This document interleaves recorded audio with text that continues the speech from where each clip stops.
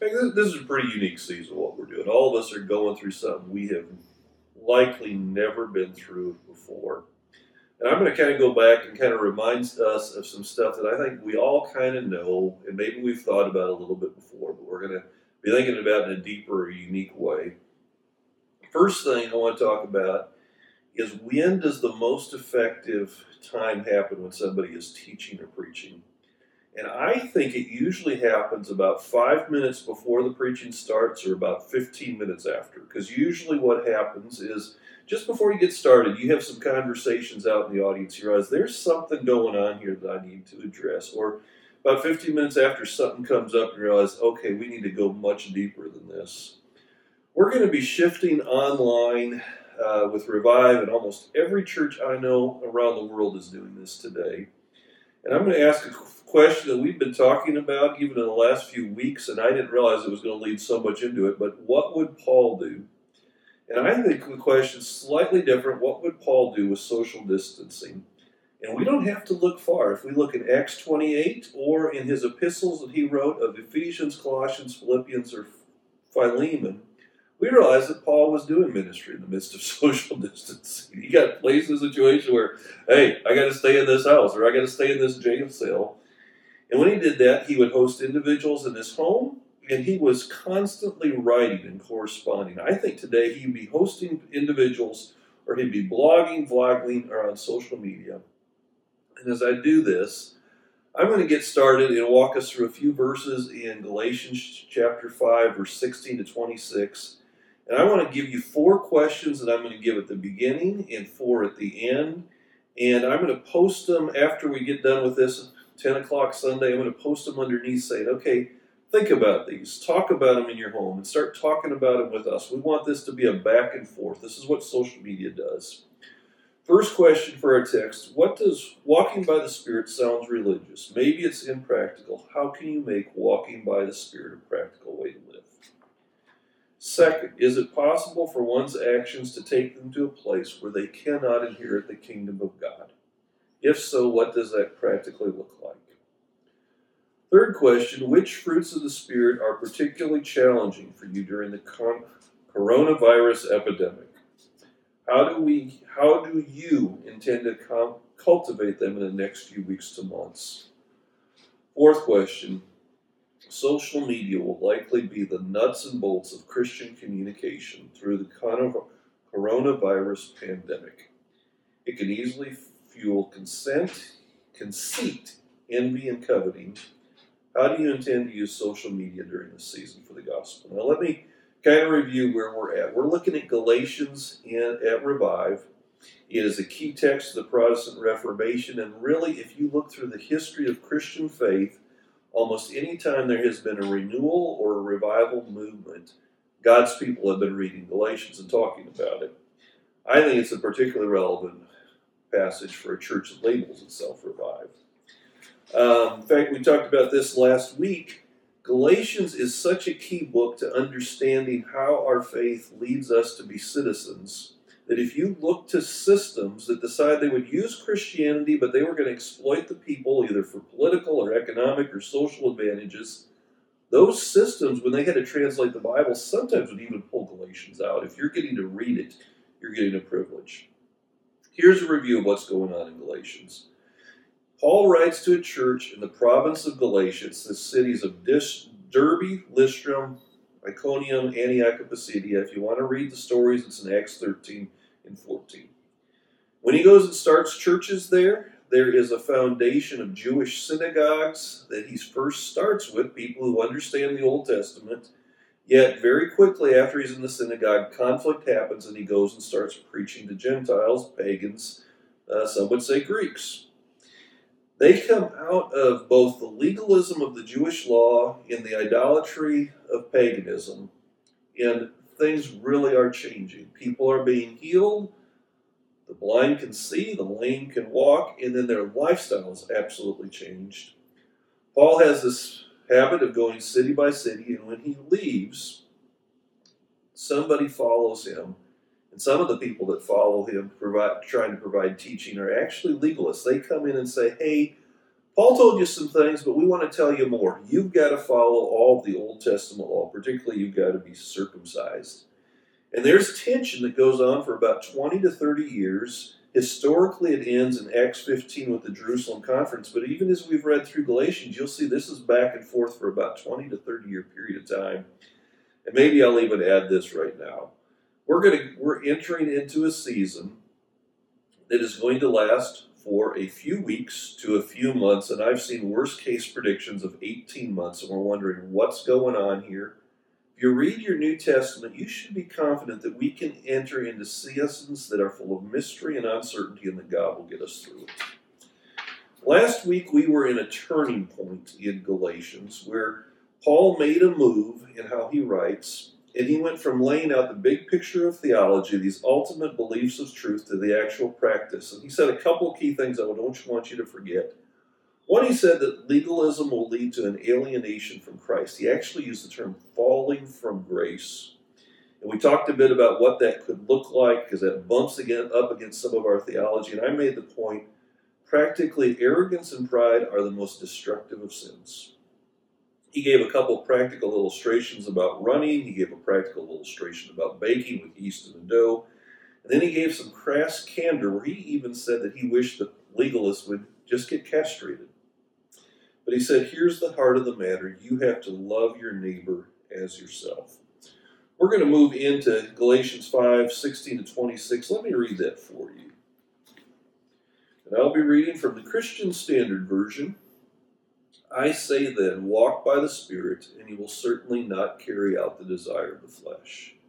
For the flesh desires what is against the Spirit, and the Spirit desires what is against the flesh. They are opposed to each other so that you don't do what you want. But if you are led by the Spirit, you are not under the law. Now the works of the flesh are obvious: sexual immorality, moral impurity, promiscuity, idolatry, sorcery, hatred, strife, jealousy, outbursts of anger, selfish ambition, dissensions, factions, envy, drunkenness, carousing, and anything similar.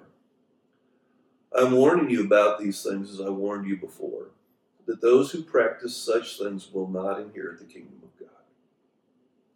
But the fruit of the Spirit is love, joy, peace, patience, kindness, goodness, faithfulness, gentleness, and self-control. The law is not against such things. Now those who belong to Christ Jesus have crucified the flesh with its passions, desires. If we live by the Spirit, let us keep in step with the Spirit. Let us not become conceited, provoking one another, envying one another. Paul starts out, to try to give some summary. He says that when we walk by the Spirit, we're on a right path that changes our basic desires. And even I'm noticing this, one of the things that's coming out through the coronavirus, what can we do and what can we not do? One of the things that's coming out is we can go for walks. Just make sure you stay 6 feet away from everybody you're walking with. And when we are saying, okay, I'm going to live by the Spirit, I'm going to love my neighbor as myself, but we have these competing desires, one of the first things we do is we choose we're going to go on a walk. And we're going to be kind, and we're going to be gentle, and we're going to listen. And in the quietness, we're going to start listening to the Spirit. And that starts to change our basic desires. Now, Paul contrasts these desires of the flesh versus the desires of the Spirit. And I was actually playing with this week, because when I was a little kid, I remember watching the cartoon character where the protagonist of the cartoon would be tempted to do something. And on one side of his shoulder would be the devil, and the other would be an angel. And they'd be telling him different messages. Do this good thing, or do this bad thing. And they'd lay out the possible consequences. And it could be kind of cute and funny. And I started playing with that, trying to see, okay, can I find something? And then I kept reading the Bible at the same time. I'm seeing if I could find my old cartoons I grew up with. And something that jumped out at me is, it's tempting to think, it's just two voices, one on my shoulder. But the Bible is really clear about this. The Spirit is stronger than the temptation. When we're walking in the Spirit, in a certain way, we're just overwhelmed with God's goodness. It's standing on a mountain and seeing all that God has done. And then when you walk into a valley, it's recognizing that God has even created this valley. And even if it's dark down here, He's still with me. It's filling us up. It's being our guide. And the competing voices really are not an equal choice of, oh, good is this side, bad is this, and I can weigh it out. The voice of God compels us, and He guides us, and He's our path guider. It's not equals. Now, when we're led by the Spirit, we rise above law keeping. That's what maturity is. And I've said this before, and you're going to hear it many, many times. When we are children, and we're trying to learn what is right and wrong, a lot of times, in fact, it is this way. Your parents will say, these are the rules, do these good things, don't do these bad things. If you do the good things, you'll get this reward. If you do the bad things, you'll get this punishment. And as we grow up and we start to get into the world, sometimes we can get involved in all of these legal systems and all of these complex policy documents. But as something happens as we become mature, we start to be able to understand what's the principle behind why I do this, what's the belief system, and it starts to become intuitive. And in some ways we get to the point where we don't need all of the law, all the regulation, because the Spirit has changed us. That's what maturity is. Paul lists all of these gross sins, chapter 5, verse 19 to 21. And there's a couple of times that Paul does this in his writing where he has, these are the lists of sins that create destructive life patterns. And some of us will say, and it is biblically true, all sin separates us from God. Yet some sins, when they multiply, they create this destructive force. And Paul listed some here in Galatians chapter 5, 19 to 21. I broke them down, and maybe this was just something me being somewhat silly, a little bit I borrowed, but one I'm going to call it the sins of spring break and business trips. Their misplaced sexuality, their drug usage, those are destructive choices. The second category, the sins of religion, and you see it in this list, it's idolatry, it's witchcraft, and sometimes we who think, oh, we're sophisticated, we've got an education, we live in the West, and say, oh, that's the old-fashioned way, those are things that nobody does. C.S. Lewis, however, in his Screw Tape Letters, had a phrase that said one time when an older demon was talking to another, he said, when man is done with science, he will return to witchcraft. And I have seen this over and over, even in the last week. If you are watching what are people saying about coronavirus, you can find a lot of good information. You can find a lot of sound things that are written by Christian people or are preached and taught. I hope you'll see that about us at Revive.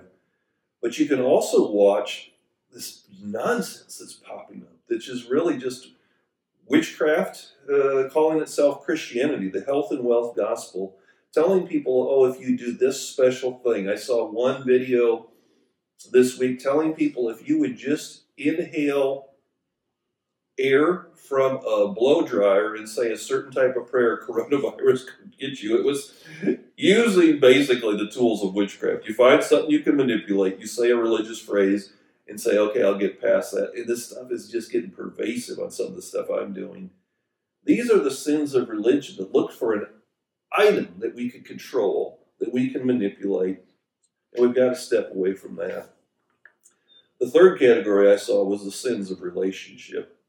Anger, division, strife, hatred, jealousy, selfish ambition, and I hate to admit this, but sadly, this is part of church life. It was something that was going on in the churches that Paul planted.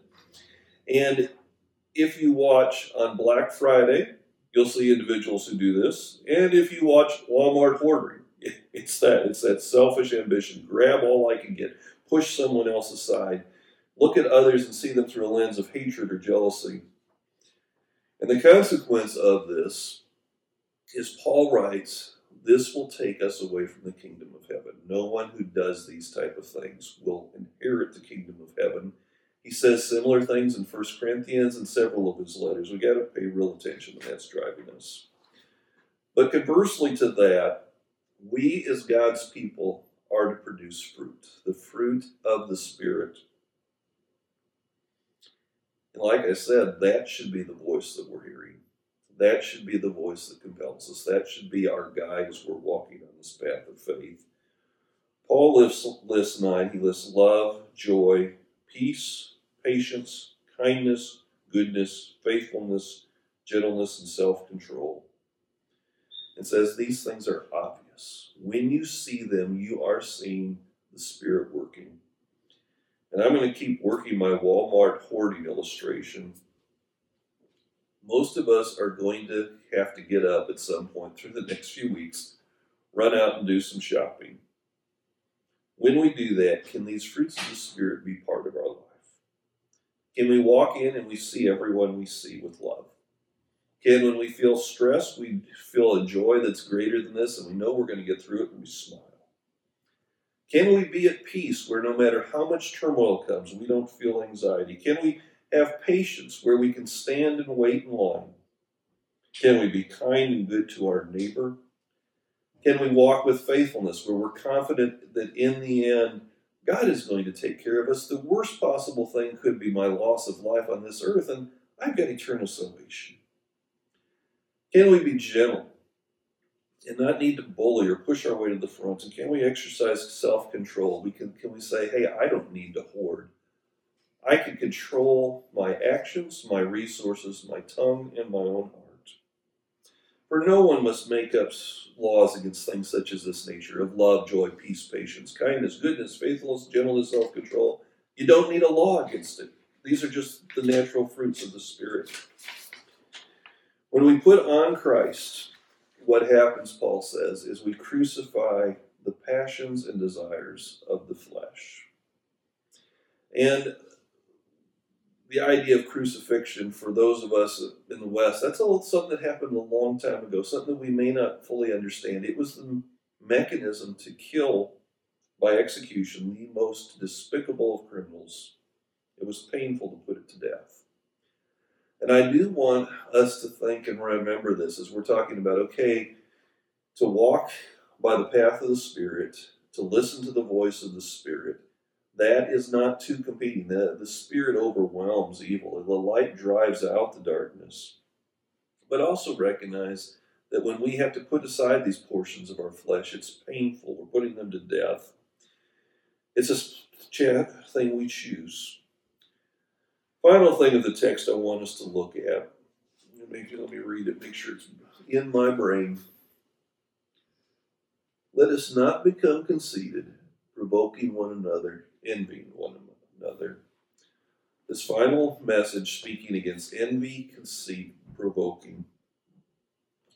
If you're familiar with the Old Testament, and this is part of what Paul has been playing with here, he's talking about the Old Testament law and what Christ does and then how we have freedom in Christ. And he's arguing that when we have our freedom, we don't become morally bankrupt. Instead, the Spirit changes us. But if you know the Old Testament law, there were 10 commandments. The last one was, thou shalt not covet. The first 9 were all things that were fairly easy to see and define. If you'd made an idol, you could see that. If you'd killed someone, they were dead. If you lied, eventually truth would come out. Coveting goes right to the heart. What's going on inside me? And it tells me that God has always been interested in our hearts. And if there was a Jew who was reading through Paul's letter, and he'd recognize, oh boy, Paul's taken us back to the heart of the Old Testament. That's where it starts.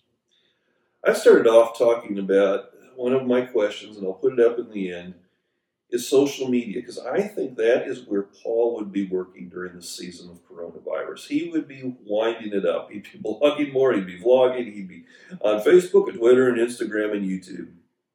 But when we're in those places, it's easy to fall into this trap of coveting, of looking at what something is happening into somebody else's life and thinking, oh, I really wish I had that. How does their life be so good? One of our questions is going to be about social media usage, and I'm just going to give you a couple of things that, for me, have been helpful. One, be careful what you believe when you're watching others. If somebody on their social media feed only shows you a life of accomplishment, that's simply not true. They're not telling you the truth. If it all is just good, that's not truthful. Second thing, be careful of becoming partisan. It's very easy when we're discussing lifestyle issues, and Paul does in his letters, to say, okay, I'm going to choose a partisan perception. Don't do that. Third, this is something I've had to do. I don't often do this, but occasionally I block somebody. And there are some times where I choose not to follow. I say, okay, I'm still going to be friends with this person, but I'm just not going to go and look at what they're doing. And part of it may not be what they lead me to in the sense of they're taking me off a bad path. I have to sometimes choose, and I hate to admit this, if I am watching somebody who seems to be excelling at everything I'm falling apart at, I start to covet them in my own life. I wish I had that. And I just have to kind of turn it off and say, okay, I'm not going to focus on what I don't have.